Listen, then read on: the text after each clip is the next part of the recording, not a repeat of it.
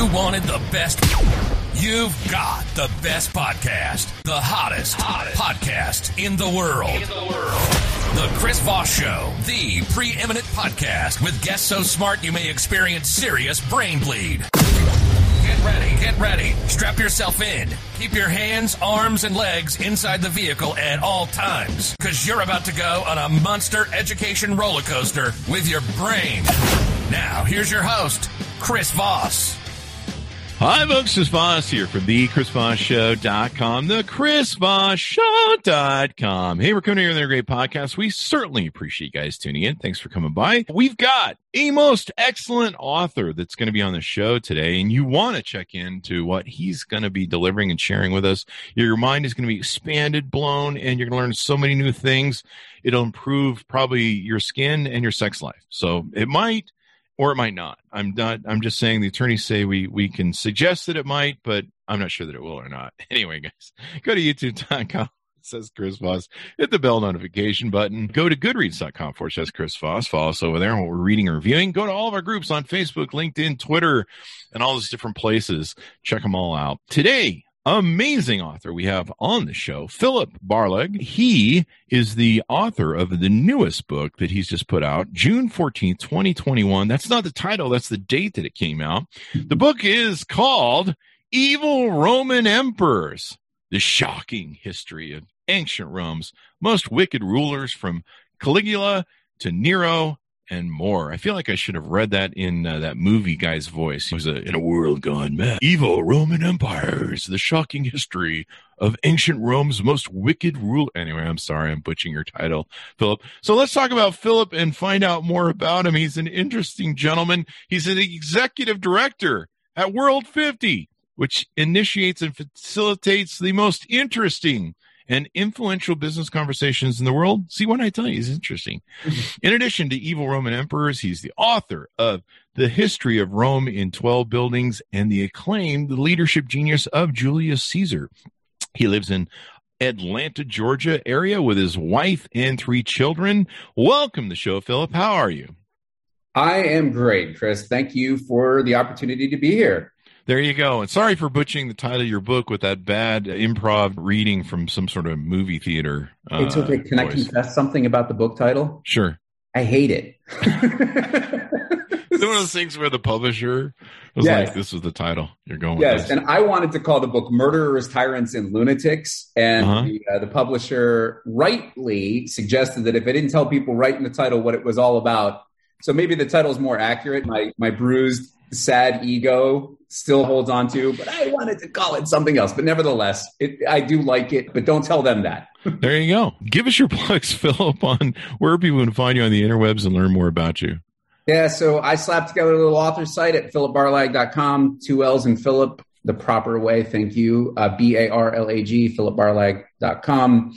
Amazon is king. It's the best place to find the book to buy it if you like the idea or the subject matter intrigues you. So my name is search on either the title, even Evil Roman Emperors, or my name will bring that book up.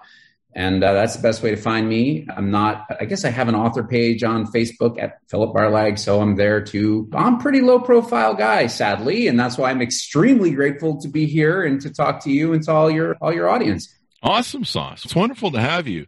So what motivated you to want to write this book? I love this book. It's a weird little book. It's not that little, but strangely, I think the answer is the movie Gladiator. So I saw the movie, okay, as most people have, and the bad guys, of course, Commodus. Mm-hmm. The problem with the movie Gladiator, among many, it's a great movie. Historically, they did a really good job of trying to nail some very key parts about how Rome worked, about how the army worked, et cetera. But they made Commodus way too smart, way too cunning, way too calculating, and weirdly not cruel enough. And great movie. Then you learn a little bit more about the true nature of the subject, and you realize there's a gap, and that gap is entertaining. And that's what I wanted to tell, not just him, but historically, who these people were, what made them what they were, and what has come down through the collective consciousness of certain people, and what a version of that reality might look like and how those things would contrast with one another. And everyone knows Nero. Most people know Caligula. There's a range of opinions about how accurate those collective opinions of these people that have been formed really are. But there's some really interesting stories about Rome, about Romans, about power, about the nature of power. Some of them are people that are well known, and others really deserve their moment in the sun. And that's the idea, is try to take the worst of Rome's emperors, rulers, kings, tyrants, put them all in one place, compare them all across one another, and then rank them down 10 to 1. There you go. Give us an overall arcing view of the book, like some of the details that you have inside it and stuff like that. Yeah, Roman history is a reasonably decent guess at a certain period of time and is almost entirely myth in other periods of time.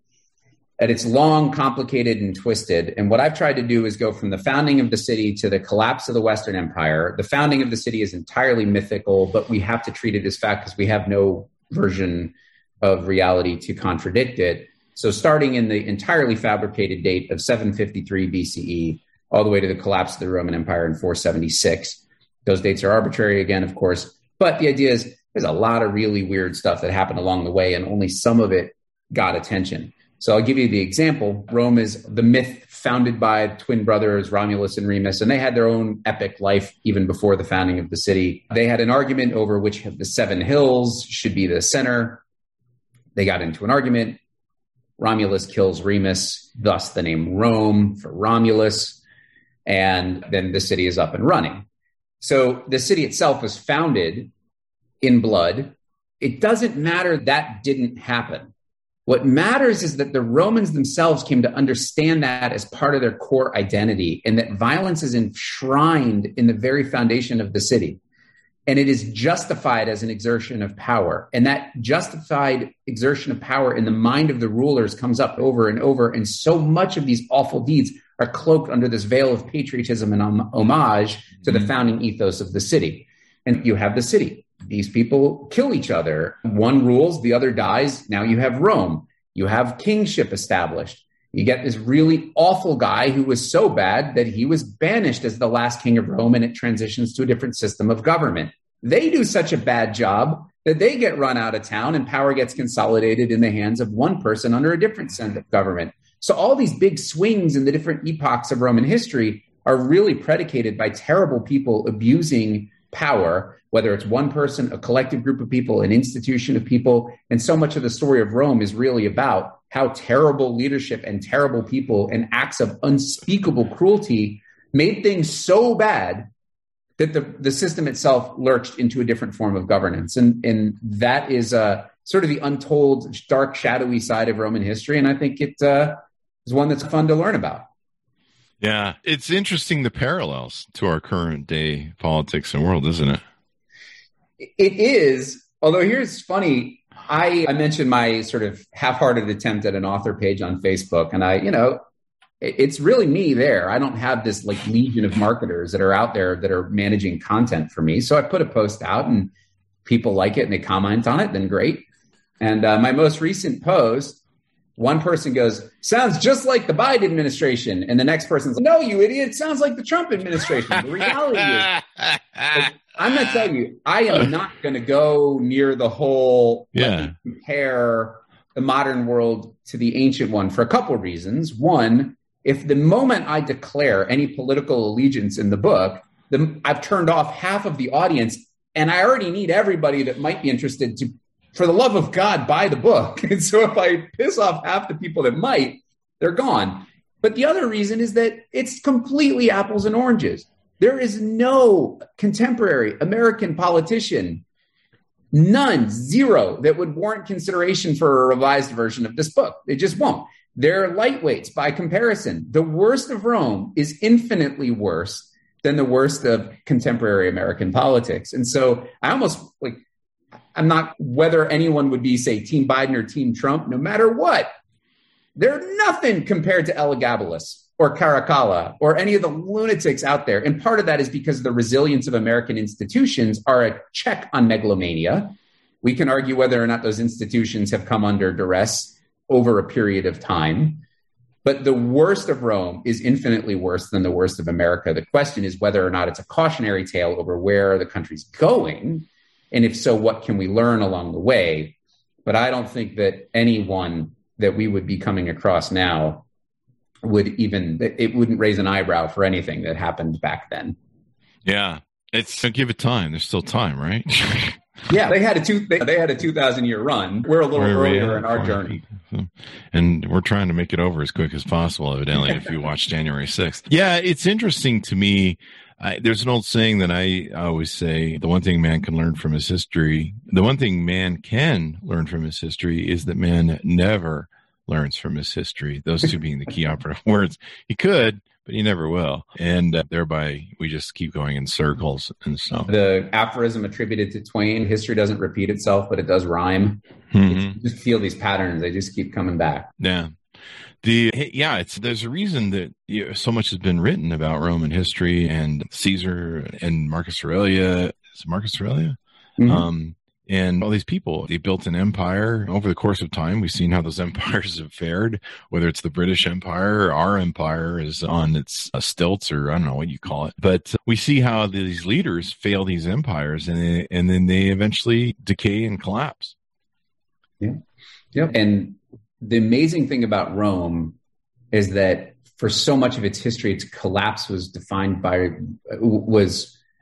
followed by its renewal. And there were plenty of instances, if you look back over the arc of Roman history, where by all virtue, it shouldn't have survived the cataclysm under which it went. My personal favorite Roman emperor, so on the good side of the ledger, was a guy named Aurelian, who ruled from roughly 270 to 275 AD or CE, depending on your preferred convention. And Aurelian, part of what made him so incredible is that he inherited Rome when it had splintered, had fallen apart, and it was two giant chunks had cleaved off and formed their own breakaway kingdoms. They called themselves Roman. They set up their own Roman institutions. They had their own Senate, their own emperor, their own coinage, everything, but they were breakaway empires from the core Roman emperor. So beset with internal troubles and just really falling apart at the seams. And it had a good run. And Aurelian, through his energy, vigor, and martial prowess, was able to bring everything back into the fold and recreate the Roman Empire, for which he was given the title Restitutor Orbis, or restorer of the world, because he brought it all back together. And if you've been to Rome, and the walls that ring the city, those are the walls of Aurelian. He was the emperor that commissioned the building of those walls. Sadly, he was assassinated before the walls were completed. So the walls that bear his name are a posthumous legacy. Wow. And why he was assassinated appears in the book. But it's a sign of an empire in decline that tends to murder its charismatic and energetic leaders. And I think I don't think that's a terribly controversial statement, but we'll see. At two, Brutus. Yeah, it's so interesting. Like I said, how much this parallels stuff. What's the most evil Roman emperor according to your book? Who's at the top of the list? You want me to spoil the end? Hey, if you don't want to blow the book, we don't. The last chapter is a countdown. So does anyone die in it? I'm just wondering. Okay. There are So the book goes chronological from the founding of the city, the collapse of the empire, and highlights 10 people along the way. Although the last chapter is actually 2 people, because their careers were right on top of each other. And then the final concluding chapter is my attempt to count down from 10. So there were emperors who would order the wholesale slaughter of 25,000 people at a time. There were emperors Caligula goes to a wedding, just before the wedding can be celebrated, decides that he wants the bride, shouts, "Hand off my bride," takes her in the other room, does terrible things to her, prevents her from marrying her betrothed, keeps her essentially in seclusion, then exiles her, but orders her never to have contact with the intended groom, just as a sheer, disgusting exercise of power. Wow. By the way, you need everything about stories like that require an asterisk, because the chroniclers are very hostile to certain people. And in some accounts, their chronicles are the only things that survive. And so there might not be evidence to the contrary. And there's a big qualifier, which is this is a version of a story. There might be other versions of the story, some of which have been told, some of which have been not. And there's a deliberate choice in the book to pick the most salacious details and put them together and present it as the version of history, when in reality, there's multiple versions of history, and a lot of Rome is ultimately unknowable. But it is perfectly consistent with the character of someone like Caligula to rape a bride on her wedding day and prevent her from marrying her intended husband because he had this disgusting need to exercise dominance over the aristocracy. And that was just the kind of thing that he did. One of the challenges in writing this book is not to get too gross with some of these things, because they're really gross stories, and not to make the book just a laundry list of really terrible, unspeakable deeds, because then it gets depressing as you go, and the book would have otherwise been desensitized to things. So you gotta, I tried real hard not to just wallow in gore, but also tell a story along the way, and hopefully I've accomplished that. But readers will have to be the judge. Maybe you got a slasher movie there when they turn it into a movie. Yeah, I think so. Those guys don't sound like nice people at all. No. But hence the title, correct? Yeah, and they're just some of them are just downright weird. Were there any nice ones, like just nice guys, or did they all get wiped off the map? Probably. So there were, I can't remember the count, something like 96, 98 Western or emperors from the first emperor, which is Augustus, until the collapse of the Western Empire. There were some incredible people of talent and merit. Every single one of them would have made decisions that would have shocked modern sensibilities. It was a different world. Life was cheap. Life was violent. Power was exercised through violence. That didn't make them incompetent administrators, and it didn't mean that they didn't have their own sense of justice. Nero, as an example, who's always held up as the example of the worst of Rome, and he's probably the one who suffered the most from posthumous character assassination, had this incredible sense of chivalry and really genuinely cared about making sure that women were respected and well treated, and had these weird convention, I shouldn't say weird, but like atypical for his time respect for women. Again, I want to be careful to say that's not weird. It was different for his time and for his position. Yeah. And that gets lost in the whole, arc of some of the weird stories. The stories about some of the worst of what he did, his character was probably a bit more nuanced. But so even the worst probably had some elements that made him not so bad. And there were some incredibly talented rulers, people of genuine sense of justice, very vigorous, very competent. Augustus was brilliant. Trajan was brilliant. Hadrian was brilliant. Constantine was brilliant. But they were also prone to megalomania, and sometimes that showed up too. So the ones where there's a mixed reputation don't really appear in the book. The ones who were genuinely, there's a historical consensus over their awfulness, are what you find in there. Wow. Anything else you want to tease out on the book that people might entice people to buy it even more? Sure. The Roman history it can be somewhat inaccessible. It's long. It covers a wide period of time. I mentioned that there's a 1,300 year span from the founding of the city to the collapse of the Western Empire. And what's sort of hiding inside the book is a single volume history of Rome. Oh, wow. And it gives you, these are the big epochal moments. These are the different systems of governance. These are the key people that define Roman history for what it is. And so if you really want to approach Roman history, one of the intentions of the book is to help tie together the entirety of its history in a single volume, in a way that makes sense, in a way that's accessible, in a way that people will enjoy. So if you're after a little bit more of the detailed stories of if you're a Roman geek and you already know who Elagabalus is, if someone's listening and you know who Elagabalus is, this is a book for you. If you're listening and you have no idea what the difference is between the kings, the Senate, and the empire, this is also the book for you. And so I'm really trying to make sure that wherever someone falls on their continuum of Roman history, there's something in there for them. And in particular, what's hiding, I think, is a fairly succinct single volume history of Rome from its founding to its fall. There you go. That sounds like a great book, a great read. And do you hope people learn something from this and apply it to today's society and different things? Sure. I think there is numerous need for learning what I would call lessons in the negative, i.e. don't do this. And there are some pretty consistent patterns to how people were able to accumulate and then abuse their power. There are also lessons about the people that enabled such things to happen and what they did and how they did. I'm sure in your career, you've seen people who derive some measure of pleasure by trying to control access to. There's plenty of those types of people inside Roman history that you start to see, okay, this is how people accumulate power, yes, but here's how people control access to the powerful. as a proxy for their own power. And there's all sorts of lessons about that. The first book I wrote, the book about Julius Caesar, is entirely cast in what I would say are leadership lessons in the positive, not don't do this, but more here's some things that you can emulate from the life and career of Julius Caesar that makes sense in a modern leadership context. So I think in a weird way, the books are a nice complement to one another, but I think there's plenty to avoid. If you're reading Evil Roman and you're saying, oh, I got to try that, you're probably, that's not the intention. Don't do that. There's lots of things. Don't do this at home, kids. Yeah, there's probably some penalties for that these days. Yes.